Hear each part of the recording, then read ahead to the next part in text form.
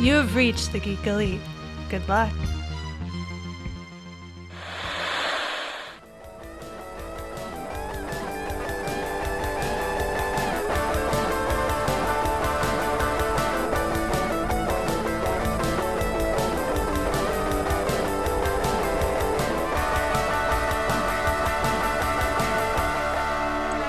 Welcome, everybody, to a very special We Have Issues interview.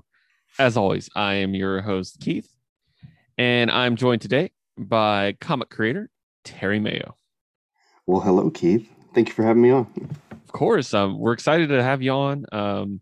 Unfortunately, those of you who listen to us regularly know my stalwart sidekick, Josue, was unable to join us today.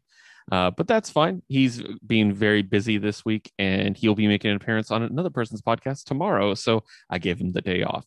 But I did want to go ahead and take this time to speak with Terry about his project that's upcoming. Something very exciting I want to talk to you guys about that I think our audience in particular is going to be interested in because it intersects several things that our group tends to like quite a bit. So, but as we jump, I don't know what that says about your group. But... We're very strange people. My people. Yeah. So we're going to launch into that, but I definitely want to go ahead and take a moment to get to know Terry. As we always do, it's important to get to know you guys as people and get to know kind of where you came from. So I would like to personally start with what I always call your secret origin. I think everybody's story of how they got into comics, both as a fan and or professionally, is interesting, and it's like a fun story to share with each other. So I'm just curious, how did you find your way into comics? I've always been a fan. I mean, my mom brought me a big box of comics when I was like five-ish, and it was like old 70s, like Jonah Hex and Sergeant Rock and stuff like that. So that's kind of where the discovery of it all, and like the Archie comics at the newsstand and whatnot.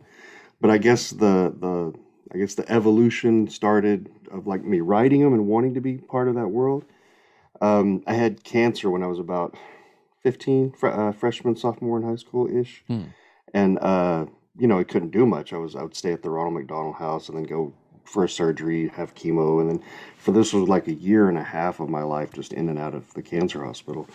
And so my stepmom, she brought me a journal and she brought me comic books, and she was like, "Here, I know you're always reading them, so let's start writing them." So she gave me a journal. I started writing, and that's more of like a general synopsis of it, but it was more drawn out than that.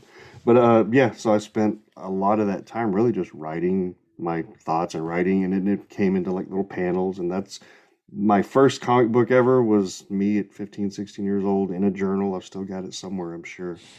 But that's kind of where the evolution started, and then it just kind of grew from there. I started doing screenwriting in the 90s and sold a few when I thought I was going to be Quentin Tarantino for a minute, but that didn't work out. Sold a few, but nothing ever was made. And then I have about eight children, 7 children, 1 on the way. And so life kind of puts things on pause sometimes, but about 5-6 years ago is when I was first published, and it's just been uphill since there. But just boom, boom, boom, one thing after another. It's been interesting. It's been fun. Yeah, man, that's just really interesting. It's kind of funny because, like I said, our listeners, obviously, the first secret origin that we've shared was mine, and ironically, I got into comics as a reader because when I was probably about the same age you were, I went to an auction with my stepdad, and there was a box of comics, and I could just see an issue of X Factor on top. And I was vaguely aware of the X-Men. Like I watched the Saturday morning cartoon, and I convinced him to bid on it. It was like $20, and he got it for me. And that's how I got into comics. So it's just funny. We both got a box from, like that's really cool. So, but yeah, that's awesome, man. So tell us more about yourself as well. I mean, like you mentioned screenwriting, like it sounds like you have a pretty like big interest in arts and culture and stuff, which is always really cool. And I can tell by your hat, obviously you have certain tastes. So. that I'm quite cultured because of my Boba Fett hat. So yeah, like tell us what you're kind of into. Like Any specific Uh, fandoms that really latch you on? I don't know. I don't know if it's a Renaissance fandom or Renaissance man of fandom, but I'm kind of dabbling a lot of things. I'm into Dungeons and Dragons. I've been playing since third edition, and I actually DM Dungeon Master a campaign over on Mainframe Comic Con. A group of us just kind of go online and do it. So there's that aspect of it, and then Star Wars. I mean, you gotta. I don't know. I don't want to know the answer, but I can't imagine there's too many people that haven't heard of Star Wars. but but that's I grew up with it. One of my first memories was just standing in the lobby waiting to watch Empire Strikes Back, and just the feeling. I mean, it's just that's how intense the feeling was at like however old I was. Yeah. Uh, it was crazy, and it really built on it from there. So anything Star Wars I'm into, anything horror. I love horror movies. So it's yeah, I'm just if it's nerdy, I'm kind of drawn to it. All right. Well, that draws two quick follow-up questions. You mentioned that D&D, you actually started around when I did third edition. Mhm. And are you the forever DM now? Like amongst your friends? No, I mean, I actually play with a bunch of. I think there's only maybe one person in our group that hasn't ever DM'd, and we kind of have taken turns. So it's. I haven't found myself being the forever, and maybe it's just because we all have our own busy lives, and Yeah. occasionally we need a break, and it's like, okay, we're gonna have a break in this campaign, or we're gonna start on something like a one shot or a mini Yeah. or something like that. Nice. But I haven't been pigeonholed into that yet. I Do you feel have a like they want me oh to because they're like, "Oh, you're so good at this. You should do this all the time." And I'm like, maybe not. yeah, that I've run into that where I'm the forever DM, and it's a shame because you read an adventure and you're like, I wish I was playing this adventure instead of like running it. Like, yeah, Right? but it's also fun. Like, it's its own fun. So, Yeah. is there a specific race class you generate towards D&D wise?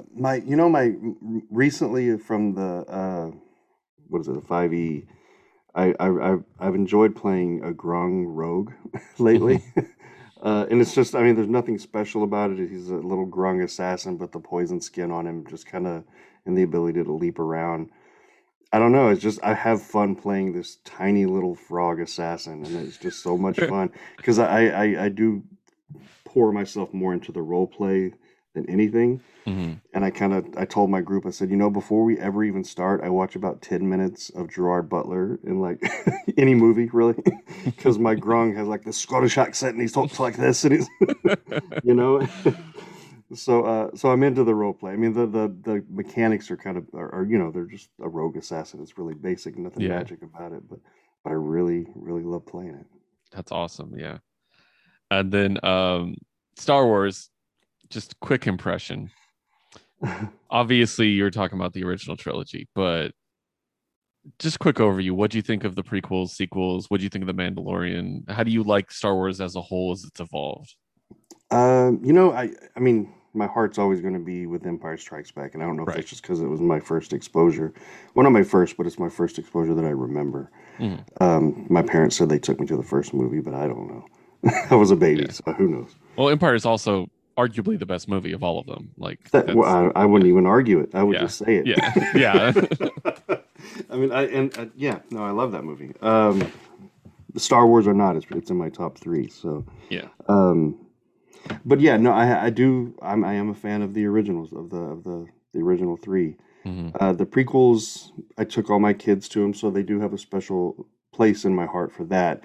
And that I got to experience them the way I experienced them as a kid. I was the dad taking my kids to go see them for their first Star Wars experience. So they're always special for me in that way. A bit let down by the last three, more so the last one I wasn't the hugest fan, Yeah, the biggest fan of.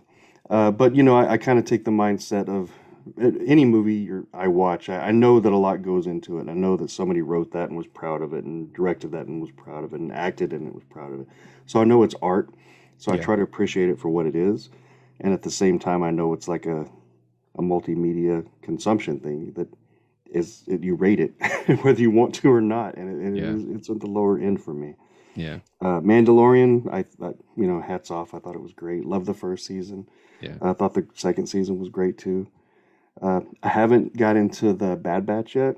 Kind Oh, of me neither. I want waiting to. for, yeah, I know, right? I'm waiting for my college age kids to get home, and then we're gonna dive into it. Nice. And then I of course I have to ask about not to harp on Star Wars too much, but I always love picking brains of Star Wars fans. Mm, Solo.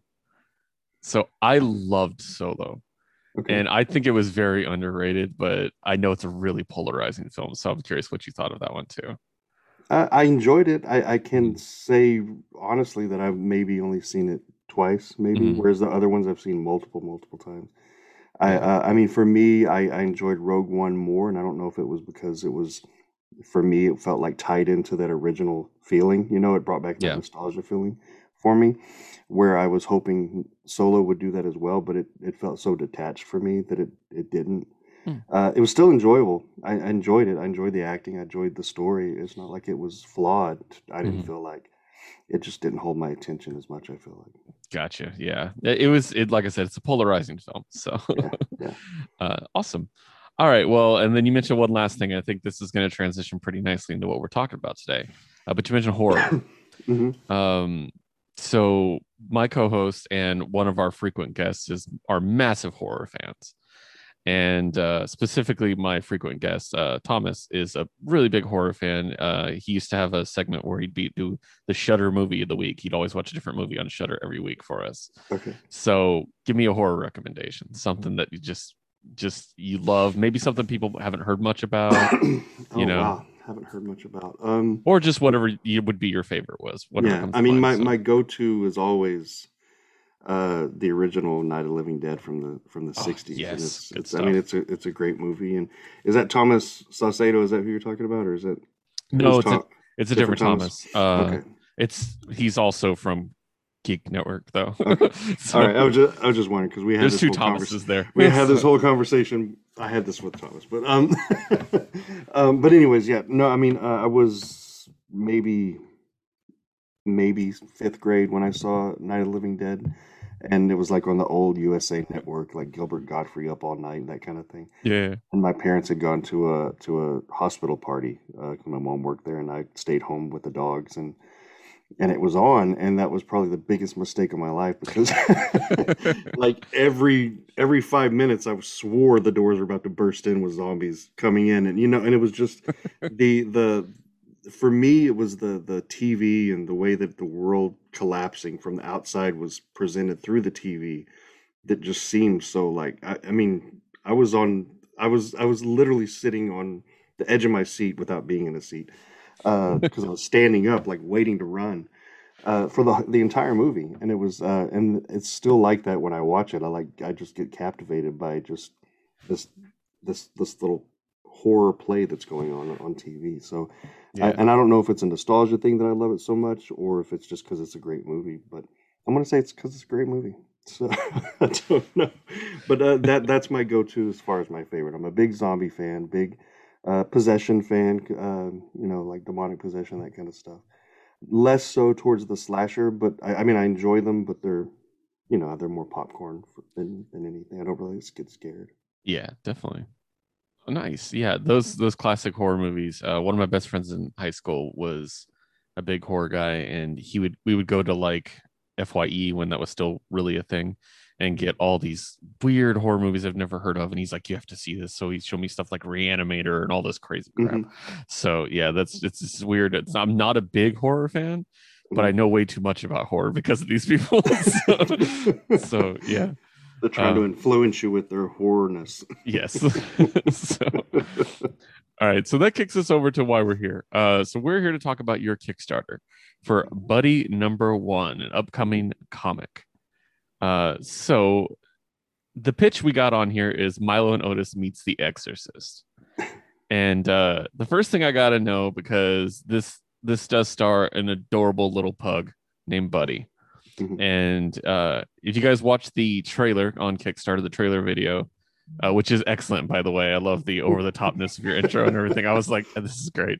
And when you said like, now getting to know you and with the D&D background, I'm like, oh yeah, he's a DM. I can see that now. You can see that now. So, with all that, I got to ask, is Buddy a real dog? Buddy is a real dog, and Yeah. I actually I don't know if he's on my social media. I know that I've posted the picture a few times, but he was a real dog, and he was just the most annoying pug you can imagine. Just oh my God, he was obstinate and like so many times I was like I just want to take this dog to the pound, but you know it's just kind of one of those animals.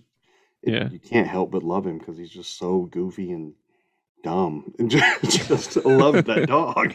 Yeah. um, but yeah, but Buddy's real dog, and a lot of the things in there, you know, I could totally see Buddy doing. Yeah.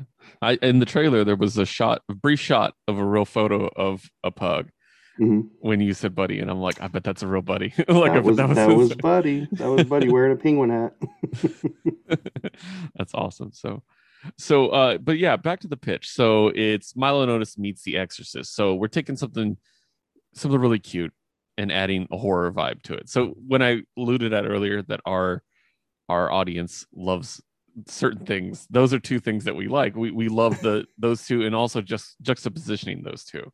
Mhm. Um, and I really like this, and I don't know if this is a trend or something that's going on in comics, but we're getting more and more books that are this kind of genre, which is cute but scary at the same time, and Mhm. specifically with animals, I think is really cool. So, tell me a bit more about Buddy. What can we expect from it? Um, do you have a planned like length? I know this is a number one, but do you have like a definite idea of how long you want it to go? Yeah. Yeah. So for this first arc, I mean, we do have it out to be so. Buddy, the first issue is 30 pages, and we're about less than $200 away from our first stretch goal, which will add another 6 pages. So it'll be about 36 pages that we send out to backers. We've already met our goal, so it's coming out. Um, but the first arc is 3 pages, roughly 30 pages each, 22 to 30 pages, depending on the issue. And the long term plan, at least hopefully, would be that either we're going to put this out independently and just keep doing this through Kickstarter. We are talking to a few publishers, so we might go that route. And if Buddy comes out through publishing, it'll be up to them on what happens from there as far as like release dates and stuff. Mhm. But I do have it written out through a couple different arcs, and it is more just the feel of the book. I didn't want to shy away from the horror aspect of it, but also more of that feel of like a Nightmare Before Christmas or like Paranorman or Mhm. Frankenweenie or whatever you want to go to, whatever your callback would be. Yeah. It is more that thing where it's not shying away from what that seriousness is, but it's in this world. It is in this playful world. The other books that I've written have been more serious, so they've been more R-rated, I guess you could say. There's cursing and nudity and all this other stuff that my younger kids they're not exposed to. At least not while I'm around. Maybe on YouTube, I'm sure they hear worse than is in any of my books. But I wanted to write something that all my kids could pick up and read and enjoy and that kind of stuff because the apple doesn't fall far from the tree, and they're all into horror and that kind of stuff as well. So it just seemed like a natural fit. That's awesome. So yeah, how did you come up with okay, so you got a dog named Buddy, and Mhm. how did that go to demonic possession? Like like because in my head, hearing you talk about him earlier, where you're like, he's dumb, but I love him, basically. Like Mhm. I'm just imagining that dog that barks at everything, and maybe you're sitting there thinking, like, does he know something we don't? Is someone Yeah, yeah. possessed that No, he's I trying mean to tell us? it's funny that you mentioned that because I mean, I mentioned I have a lot of kids, and so I live in California now, Southern California, and all my family is in Texas. So we would drive a couple times a year from California to Texas, and there's like that area, like right around either before or after Yuma, I can't remember, but it's where the radio stations just kind of dropped. At least in the early 2000s, they would just drop, and it was just silence or static. Yeah. Um, so I would tell the kids stories, and it'd be like, with these four brothers, because there were four boys at the time, four brothers, and they're in this wasteland, and they're fighting, and they got superhero powers, and this and that. And then when we got Buddy, we added Buddy into those stories. So I'd be telling my kids stories about these four brothers and this dumb pug and fighting evil and stuff. So I was driving one night, the kids were all asleep, and before we had left, Buddy was standing at the bottom of the stairs and just looking up at the top of the stairs and just barking, and there was nothing there. Yeah. And so I started recalling that, and I was like, "Whoa, wonder what he was seeing, that kind of thing. So, and it just, that's where the kernel started, at least. And then 2 years ago, Dave Swartz and Dave he's a comic book writer and artist, so he's Mhm. done Feast or Famine, and he's working on Confederate Monster right now. But we started working on Buddy, and he does all the art, and he was down with the idea, and he was like, "Oh, I can totally see this. This will be cool. We can make toys, that kind of stuff." But yeah, I think I'm getting tangential, but basically that's the gist of Buddy. Awesome. Yeah. And going over to Dave a bit, it's looking at the art, it does what I said, like the whole juxtaposition of cute versus horror. You really have to walk a fine line with cute, and I think he does a really, really good job with it. Like the animation style is adorable, but at the same time, you can see, oh, this could be dark, like Yeah, there's a darkness to it. Just looking at the character designs, because you guys have a nice lineup of all the characters. yeah, yeah, And and yeah. yeah, good. No, no, we're both kind of in the same vein as far as like there's a song from the 70s that when my kids ask me about, like real life situations or stuff like that, and I'm like, well, there are quoting a song, it's like, there are no good guys, there are no bad guys, there's just you and me and we just disagree. So that's my blanket explanation for people, the yin and yang of people. And I even have the tattoos, like the good versus evil in my arms and stuff. And so that's kind of ingrained in me. And so that's what I try to put out in my books, as far as like, well, yes, there's this world and it's cute and it's adorable. And then if you just peel back the layer, you see all the hobgoblins behind the pages. So I enjoy that kind of stuff. So Yeah, definitely. So as you mentioned, you guys have already hit the goal of 5,000, which is awesome. You still got 21 days to go.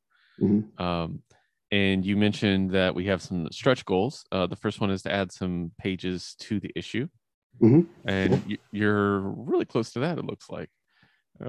So do you have any others in mind? I didn't see any other stretch goals Yeah, that I'm we finding do, real we quick. do. And I try to keep them close to the vest, and I don't know if that's different because I do see other campaigns and they blast them all out, but I do try to keep them a little bit closer to the vest, just so I can like make them be like here it is, surprise. But yeah, the first stretch goal is the 6 pages going to be added, and it's more of like a buddy origins story. Hmm. With if you've checked out any of the stuff on Kickstarter, you've seen maybe this totem, this little two-headed serpent totem. So Hmm. it's kind of the story of the origin of the totem, the origin of Buddy, kind of told side by side and linking it together. So there's that. That one is being, I wrote that one. Jason here, he's drawing that one. And then the colors are going to be, if you see the Stan Yak variant Hmm. on there, Julio Rojas did the colors for that cover. He's doing the colors for the 6 pages. Oh, that's We're also awesome. talking about some other stuff. Well, I mean, I guess I can announce it. At $7,500, we're looking at having produced the totem itself to send out to backers as an add-on. Ooh, So yeah, so if you want to go in and add on your own little possessed totem, it can be shipped in the mail to you. that's really cool. So it'll be fun, and some other stuff, some prints and some pens and some variant covers, and I mean we have some add-ons where Dave will do a commission piece for you, so you can add it to your wall or Yeah.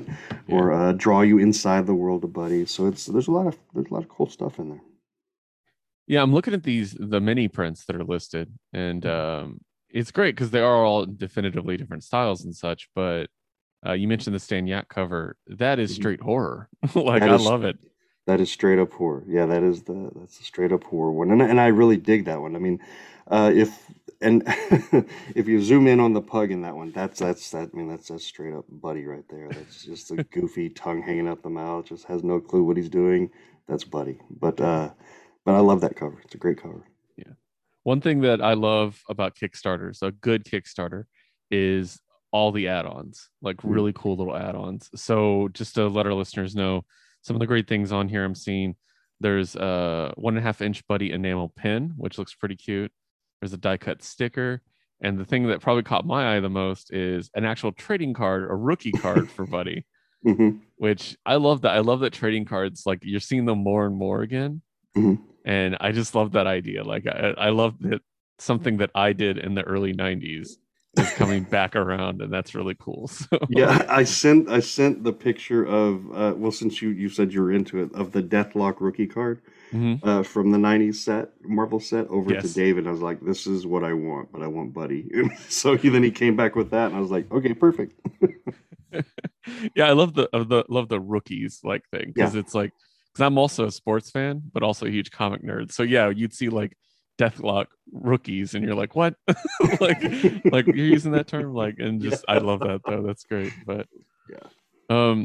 yeah. So I mean, I obviously we're gonna be back in this after we get done talking, but I just wanted to like yeah, kind of go over the details of everything. It's just really cool and really interesting and specifically I'm looking at the art there's a panel that is like a gif and it's like being colored. It's like the Hmm. first panel on the page and you mentioned kind of like the art styles, mentioned like Paranorman and stuff. Like there's definitely some like almost Cartoon Network vibes to some of this too. I really Hmm. like the mother, Hmm. like she's very much like a almost like a Kim Possible character. Like I don't She know, like is. She is. Yeah. And it and it's strange the amount of comments that I get about how hot the mom is, and I'm like, I don't even think that until you bring it up. But I mean, the mom does have some curves, but that wasn't an intentional thing. we're trying to sell the mom as a I hot know woman. this Like, isn't yeah, have her as a pinup or something. yeah, exactly. So, but yeah, and then so what is your experience so far with Kickstarter as like an organization? Because I'm Mhm. very curious about this. I know people have a lot of options with how they crowdfund, Right. Indiegogo and stuff like that. I always heard most people for Kickstarter. What do you think so far? Well, I've done one other Kickstarter campaign, and that was about 3 years ago. And I kind of was, at least my genesis was that I was not down for Kickstarter. I just felt like it Mhm. wasn't my avenue. When I did my first campaign, I was already with a publisher, and we were kickstarting the graphic novel for The Wicked Righteous, Mhm. and which was my first series. And so I was like, well, I mean, I'm already with a publisher, and I feel like this maybe Kickstarter is maybe for more the indie people to kind of get that jump up. At Right. least that was my feeling back then. As things changed and things evolved, and through after doing my first Kickstarter campaign, and then like seeing the amount of people, like crazy, insane, talented people on Kickstarter and Indiegogo, I mean, it really is truly a viable option for everybody. I feel like. And I know there's like thoughts on both sides of the fence, still wanting to keep it pure as far as like, well, this should be an indie platform and a way for, unpublished people to get their work out. Yeah. Um, but I feel like the more the merrier, man. I mean, it's just the more people there that have like some sort of notoriety behind their name, it's only bringing eyes to other products, right? So if Keanu Reeves has a book out there, people are going there that maybe wouldn't even be in the comic book section, and maybe they're going to look at other stuff. Yeah. So I mean, why try to stop that? Yeah, no, that's a great example because when Berserker #1 came out and I was in my comic book store spending way too much on comics, Yeah, I actually saw a guy come in to pick up that book specifically and then ask the guy behind the counter what's been going on with these other books. I haven't really picked up comics lately. And I'm like, yeah, see, that's the goal right there. that's yeah, right. Yeah. High tide rises all ships. So, There you uh, go. There you but go. And I'm a big believer that if you want to create something, you should create it, whether it's like a web yeah, comic, a journal that your stepmom gives you, whatever the case may be, just create, just do it. yeah, yeah, totally. I agree. So that's awesome. Yeah, because like I said, we work with Kickstarter a lot on our show. That is something that we feel pretty strongly about is independent comics, and we always try our best to reach out to as many independent publishers as we can, which can be difficult finding the comics because usually they don't order too many of them, you know. So Yeah. the smaller the publisher, the harder it gets. So yeah. But yeah, Kickstarter has been a really great thing. We've done a lot of we backed a lot of Kickstarter. So, but yeah, I was curious specifically because I know the big thing with Kickstarter is it's all or nothing, Hmm. unlike some others where you have to hit the goal. So um, I just thought that was kind of curious to see what you thought because I've heard like varying accounts on that. Some people don't like the all or nothing. Some would prefer to get the Yeah. progress and et cetera. So Yeah, I mean, I don't know. I mean, I kind of like the all or nothing. I've never done Indiegogo, and I have yeah. people like Dave the artist. He has his book Confederate Monster is over on Indiegogo, and he enjoys it and he likes it, and Mhm. his was successful, and it's still doing really good. Um, but I've never done it, and his is the first book I've ever backed on Indiegogo, I think. But I like Kickstarter, and it's kind of one of those things for me at least, because I'd kind of try to stay out of like the politics of everything, but Yeah. it's more preference. Like I prefer Star Wars over Star Trek. I prefer Coke over Pepsi. I prefer Marvel over DC. Unless someone from DC is listening, then I love DC. But and I prefer Kickstarter over Indiegogo, and maybe it's just a preference thing. Yeah, gotcha. That makes sense. So awesome. Okay. Well, next up, I want to very quickly talk about our sister show, the Jukebox Vertigo. Jukebox Vertigo, hosted by my co-host Josue, is a show where we are continuously building what we call an infinite playlist. Every week we have a different category, and we each nominate 3 songs to add to the playlist, and it goes up on every major music platform. Okay. And whenever we have a guest, especially comic book creators, because we know comic book creators tend to really love music for some reason. Mm-hmm. I think it's because something to throw in the background while you're working, and yeah. So, and creative types, So, whenever we have a guest, we always like to go ahead and see if we can get a nomination from you all to add to our next playlist. Our next category is covers that are better than the original. Okay. And from what I've talked to you about, you have a pretty, I think, great era of music in your life to really have an idea of some. So did you have just one song you think that the cover was better than the original off the top of your head? I mean, off the top of my head, as far as covers, there's actually 2. Am I able to give 2? Is that all right? Yeah. Well, he'll love that. And one of them maybe it won't count. Maybe it'll disqualify itself. But the first one that I would I'll this will be my hill to die on. Prince wrote the song. Sinead O'Connor sang it first, but his cover of "Nothing Compares to You" is just I listen to that frequently. It's just a great song. That's an excellent choice. love his cover of it, and it's just I don't know. In my opinion, no one could play the guitar like Prince could play the guitar, and his licks in that are just amazing. Yeah. So Nothing Compares to You, Prince. Cover song of a song he wrote that he didn't sing first, but yeah, his guitar skills are really underrated. They're not talked about enough. Right? He's incredible. I mean, even the Super Bowl commercial or Super Bowl show that he did however long ago, I'll still pull that up on YouTube because I mean, him playing Purple Rain in the rain at the Super Bowl is like, I mean, it's still good. I'm getting chills just talking about it. So I'm a big Prince fan. I don't know if I let that out of the bag. And then my second one is more. I'll still listen to it, but I can't even remember who sings it originally. Drowning Pool, maybe, but Down with the Sickness. But Richard Cheese's cover of it. It was actually in the movie Dawn of the Dead. Disturbed. Okay, all right.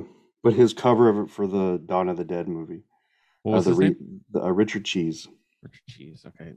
I've never heard of this, and I know at least 2 guys that are probably going to love this one. So. I mean, it's more like that loungy, oh, yeah. Get up or get down with the sickness. I mean, it's just like, it's loungy. Oh, that's great. I love that. It's great. It sticks out for me. Great.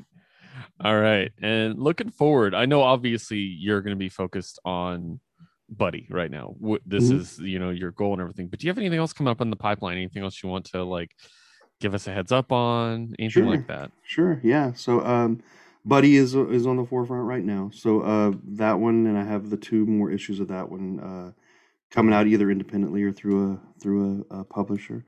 Then I'm working on I guess you could call it a Dungeon and Dragons inspired, because it's not licensed, but inspired book with a buddy of mine named Chris Terry. He's a local artist here in San Diego, so we're coming out with a little mini for that.